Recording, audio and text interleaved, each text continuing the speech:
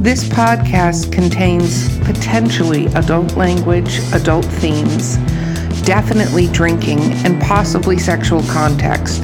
Listener discretion is advised.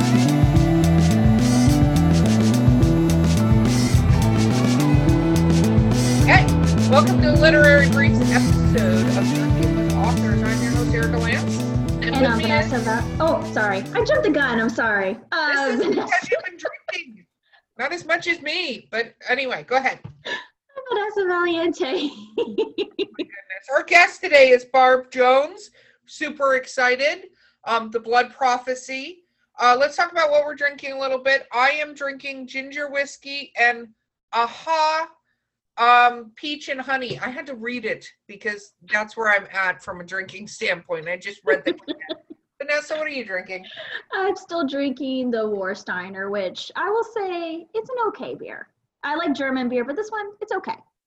I'll give it 3 stars. 3 stars. Now we're rating beers. I'm neutral here. Barb, what are you drinking? Blue Moon Belgian White. Awesome. So fans can drink along. Apparently not the 3-star beer though, Vanessa. No. And there goes that sponsorship down the drain. Oh. Just kidding, because then we'd have to drink that, so it's cool that it left. Okay, so literary briefs, rapid fire questions. Barb, what is your favorite book of all time? Edith Hamilton's Mythology. Ooh. Cool. And why is that your favorite? It's a condensed version of the different Greek gods. Awesome. What is your least favorite book of all time? Oh, he's gonna not like me. I didn't like The Plantation from Chris Kuzneski. He's a Tampa author. Oh. Okay. I like his other series, the other books in his series. I just didn't like that one for some reason. It just didn't grab me. No, that's fine. No, trust me, I wasn't judging. I talked to somebody who has the same aversion to Pride and Prejudice as I do, because I don't need needle explained to me for 3 fucking chapters. Right? I actually have a friend who hates with a passion Atlas Shrugged, and we'll go every time we would go to the bookstore. She would pick up Ayn Rand's books and stick them in the true crime section at the Barnes and Noble, because she says it's a crime that these exist. To walk away, I'm like, I am not getting thrown out of the Barnes and Noble because they're moving their merchandise to the wrong section. But yeah, every time. Oh my goodness. Do you when you're reading, do you finish a book always? Yes. No matter if it's terrible, you'll still finish it? I will still finish it. Oh, I can't do that. It's like my life is sucked away. I just can't. I'm like, no, I'm done. I'd throw it, but it's a Kindle, so I just move on. This is where most of the time I will read them. And the reason why is I've had books surprise me in the last quarter of the book. And I know that that's kind of bad that you have to wait till the end, but sometimes you can have some really great endings if you just kind of push through to the end. True. I don't know. Is that what drives you to finish it, or is there something else? No, I just think it's the author put their heart into it to write it and complete it. And if I purchased it, for example, the least I could do is finish it. And then I will give a constructive review. She's a kind soul. She is a kind soul. Way kinder than I am. I'm like, and next, I'm done. Do you, oh my goodness, I just lost what I was going to ask. Oh, yes. So do you have to have a happy ending, or are you okay with regardless of how the book ends? I am okay with however it ends. I don't have to have a happy ending, and I think that just comes from the way I look at life. Not everything is going to be a picture perfect happy ending. But are your books happy endings? No, not always. The children's books are, Vanessa, because we don't want to traumatize children. What do you find the most difficult to write? When you're writing something, what is the most difficult for you to put down on paper? Are you dialogue or, scenes. Like some people I talk to are very, like, they can write all the dialogue, but then everybody's like, are they in a white room by themselves? Like what the fuck's happening around them? So, or some people write glorious like scenery and they're like, are the characters talking at all? Because it's cool that you got some mountains back there with blue ridges, but so it's kind of funny. I would probably say the sex scenes, the intimate scenes are harder than most stories. Ooh, this reminds me of our good old friend Val, who turns red every time. And sometimes we just mess with her. We'll be like, hey, Val, look, we got one of your books. And we'll read like a line. And she's like, stop it. And she just turns red. Oh. And she's like, she always tells me, like, she always feels embarrassed when she's writing where her husband's nearby. And he doesn't even know what she's doing. But the fact that she knows that she's writing a sexy scene and he's nearby, she starts getting like, she's broken a monitor trying to shut it off when he's walked in the room. And it's hysterical because he doesn't care. He knows she writes it. So yes, exactly.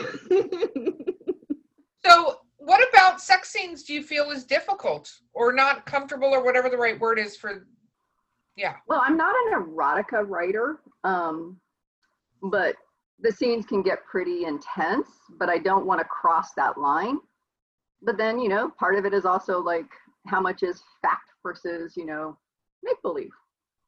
Well, it depends on what the tale is doing, I suppose. Exactly. You know, it's like not everybody can fit in these positions, you know. Let's be realistic. Well, do you feel like there's certain words that you refuse to use? Especially like, I always feel like certain people have like a list of words. They're like, okay, I'm right. Even if you're not even writing erotica, like you're writing a steamy scene and you're like, no, I'm not going to use the word moist or like. Vanessa loves the word moist, by the way. We should say moist as much as possible. Moist. I have it on my list to delete, even if it's talking about food. Like, I don't want the word moist. I don't really have any words that I don't use. It's, you know, I'll just write with however it feels. So, you know, if it's carnal sex, obviously it's going to be more carnal-like. If it's one of those romantic moments, it'll be one of those romantic scenes. I don't have a problem using the words. I just, you know, the way I write, I want it to be very realistic and relatable to readers. Do you, so a lot of authors too that I've talked to use dolls or sketches and stuff to do fight scenes or sex scenes. So there aren't too many arms, legs, penises, whatever the problem is in the multiple situation, because that throws a person out of a story if you're reading and suddenly the person has like 4 arms, you know, and you're like, what? Or how are they grabbing that? Because that would require like ridiculous, you know. How do you approach not having things in the wrong places? Well, it's kind of interesting. I have a friend who's a sex therapist. Oh, that's awesome. Not everyone has those. You're lucky. So I'm like, you're going to have to help me. We're going to play Twister or something. I love that. So I will have one of my best friends, he and his wife, you know, they're out there. And, you know, I'm like, you got to describe your latest, like, heated moment, you know, and so he'll, you know, describe it to me. And I'm like, okay, I can deal with this. Or I use a variety of tools at my disposal, if you will. When it comes to the battle scenes, I will actually set up my iPhone and I'll record, and I'll just take one of my son's old toy swords from when he was little, and I will try to imitate the battle scene. And I'll record. I think that's good because those can be some of the most complex things to write. You know, you're talking about in-depth character and stuff like that, but if you're trying to talk about a sword fight or a gun battle or even just a fisticuffs, right? Yep. It has to be real. You have to put the reader in it, reader immersion. But at the same time, you have to have the person not swinging 5 fists at unless they just happen to have those, I suppose. And especially if you add multiple people to a battle, then you got to keep track of where everybody's stuff is, right? Oh yeah, and it's like my son would have like action figures we didn't get rid of yet when he was little. So there's the action figures. They come out of the box. No, I love it. I love that idea. There's some Bratz dolls that have had some very inappropriate things happen in, to make sure that we knew her. I like making Vanessa, see, I found the line to make Vanessa lose it, so that was good. Bratz dolls. I'll send you photos, Vanessa. It'll be good. As a writer, what do you think your bad habits are?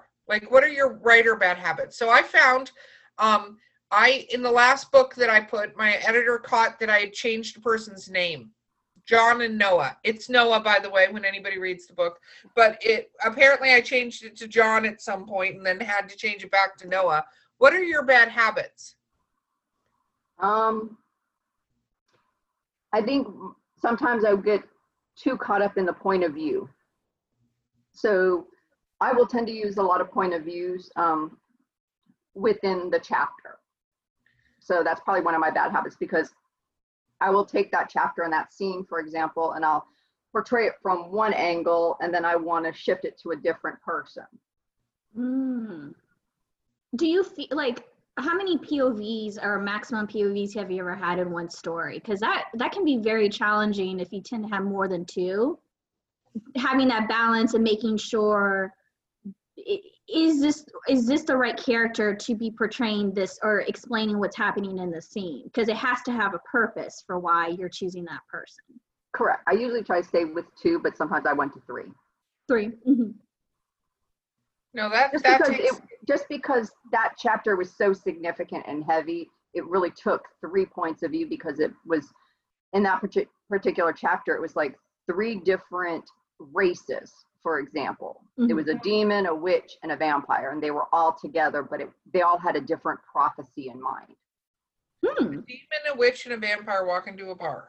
It's better than changing the light bulb. Okay, let's talk about editing for a little bit. So Vanessa, I'm going to preface that Vanessa is an editor, just so that we have forewarning when we get horribly offensive to her. I'm just kidding. What was the editing process for you like? You've had such a great experience with your publishing and stuff. What was the editing process like? Maxine has been my editor for all of my books with World Castle. And so she knows the storyline. So that's been a big help. I don't think I would have been as successful as I am if I had multiple different editors.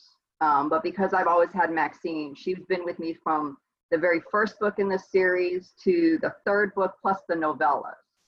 So she knows intimately the characters, where I'm going with it.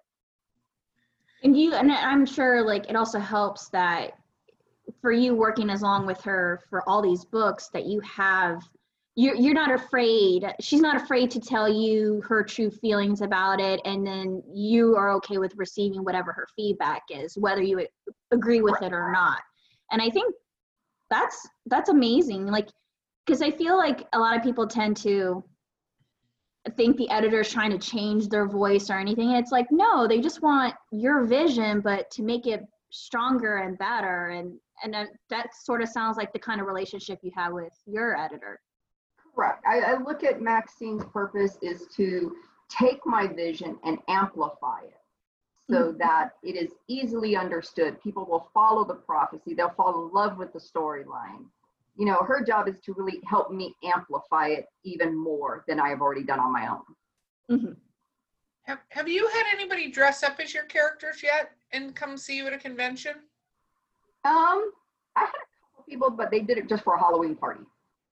Ooh. Okay. That's very cool. I feel like that's one of the biggest compliments you can get as a writer, when people want to dress as your characters. Yeah, I think the way they wanted to do it is just because, like Chloe, for example, has black hair, but, when she became pregnant, it's like she ended up with a white streak.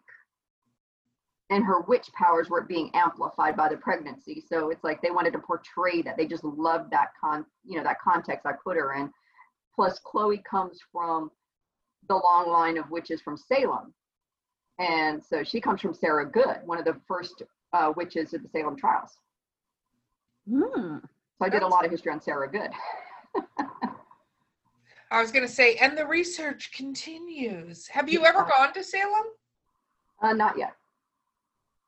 I want to go to Salem. That's one of my bucket lists. I was actually supposed to go this year, and then there's COVID. Have you found it harder or easier or the same to write during this time?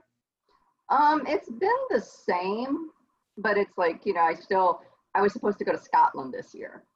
And so I'm pushed it to next year. I'm like, okay, hope and pray, hope and pray. I was supposed to go to Ireland too in June, and that's pushed off to, see. I was supposed to go to Ireland. Separate trips, but. Yeah. March for St. Patrick's.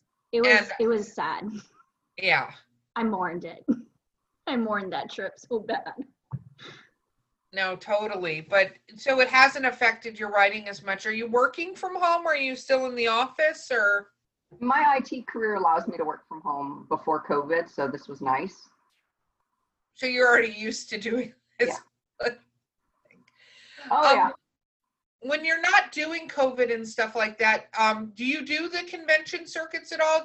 How many in-person events do you do with your book series? I've done a couple. Mostly it's just been small events that they would have like in Tampa at one of the smaller hotels. But it's, there's a lot of logistics involved in that. No, totally. I love meeting people at conventions and meeting the fans and stuff like that. I always think it's really interesting. Do you do public readings of your books at all? Not of the books, but I do public speaking engagements on a variety of topics. So getting you to go up and read your books, that hasn't happened yet? Not yet. We're going to have to make that happen. I think that sounds like a fabulous, fabulous thing to do. So are you going to use, this is an interesting topic. Do you have a different name on your children's books than you do on your paranormal? No. No. Oh, wow. That's interesting. What about my name?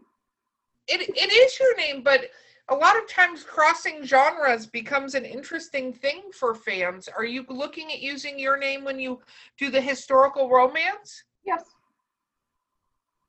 I figured it's my name. I just don't even care. I just figured, it's the name I was given. It's my work. I got to be proud of it. I have ownership. Absolutely. Absolutely. So we talked about your covers a little bit. How much final say do you have with your books on them going out? Like if you get the edits and stuff, how much final say do you have? In terms of? Well, a lot of times publishing companies, they have the final say on what it is. Like they go, this is what we're changing it to. Do you have final say to go, no? Yeah, I mean, she hasn't come back and changed any of the titles. She hasn't done any of that. She's like, she really gives that empowerment, which is why I love Rolled Castle. It's like, it's that empowerment feeling. And, so it's like with the editing, it's, Maxine, for example, will give her advice and her critique and all of that. In the end, it's okay, up to me to change it or not change it. And most of the time I change it because it's constructive feedback for me to grow as an author and to be better than what I am right now. Very I'm one of those weirdos. What about, you talked a little bit on the previous podcast about your fans. How much do your fans influence any plots in the book? Other than you need to give us more of these, how much have they influenced the actual plots in the books? Usually not much. They like where it's going. They haven't really said, I wish you didn't do that. But I'm sure as fans read Queen's Ascension, they might be, not so happy with one of the characters, but, it is what it is. And do your characters, because you're a pantser, do your characters guide you a lot, or do you already know where it's going? Have you gone like left because the character went, I'm going to go this way with what you're doing? I let the characters lead. So sometimes I'll start writing and I have this vision in my head, but as I get through a scene and the character went through something and I'm like, oh, you know what? I got to change this now because we took a little detour. No, that makes sense. Do you, you feel like your characters talk to you? A lot of authors tell me their characters kind of like talk with them, and sometimes they struggle with them to get them back on the rails from where they want them to go. I have them sitting on my shoulder. Jiminy Cricket. Oh my goodness. I love that. I love that. I love that. Okay. One of my other questions is, how avid of a reader of your genre are you? Now, because you said you used to, and then you wrote this, are you back to being an avid reader in your genre? Not as much. I really prefer historical or historical fiction books, in addition to action. So that's probably my preferences. I mean, once in a while I will read something from the paranormal genre, but most of the time I stick with the historical stuff. Very cool. What about newsletter lists and stuff? You talked about talking to readers on Facebook. Do you have an active newsletter? Yes, I do. Very cool. It goes out once a month, and we had just in September, with the release of Queen's Ascension in August, we announced a very exclusive contest, and this is open to the loyal fan base who have read the books, know the characters, knows what happened, to answer some questions. And the contest is really for, there's going to be 2 winners, and these 2 winners are going to work exclusively with me to create several characters in book 4. Oh, wow. I'm going to work with Stephen to kind of design the characters so that we have character art and those things. So they're going to get an in-depth working experience with my team and me. Well, that's going to be book 4. And not to mention they're going to get, the dedication and all that stuff. But it's open till Halloween, and then in November we'll draw the 2 winners. So there's still time to read the books, but you got to read the books to enter the contest to see how familiar you are with the series, to know the characters in order to help create some additional characters for book 4. Wow, it's like character trivia. We can do trivia of the Blood Prophecy. Yeah. Who came up with the list of questions that you're asking to see how big of a fan they are? I did. Wow. Wow. I hope you picked some of your really fun questions to ask them. I did, and it's stuff that you really have to read the books and know the characters to really answer. Mm-hmm. Oh, that is awesome. Well, very cool. Okay, well, we're coming to the end of our Literary Briefs episode. So, what is the name of the next book that's coming out? Is Blood Prophecy 4, The Rise of the Hunter. The Rise of the Hunter. When is that due out? As soon as I finish it and submit it over to Karen, and then it goes through the editing process, which doesn't take long. So I'm hoping within 2 years or less. Oh, very awesome, very awesome. But they can always sign up for your newsletter to keep up to date on the details. Oh, yes, they do. And there's always a giveaway at least once a month. Oh, very cool. And so tell people how to find you.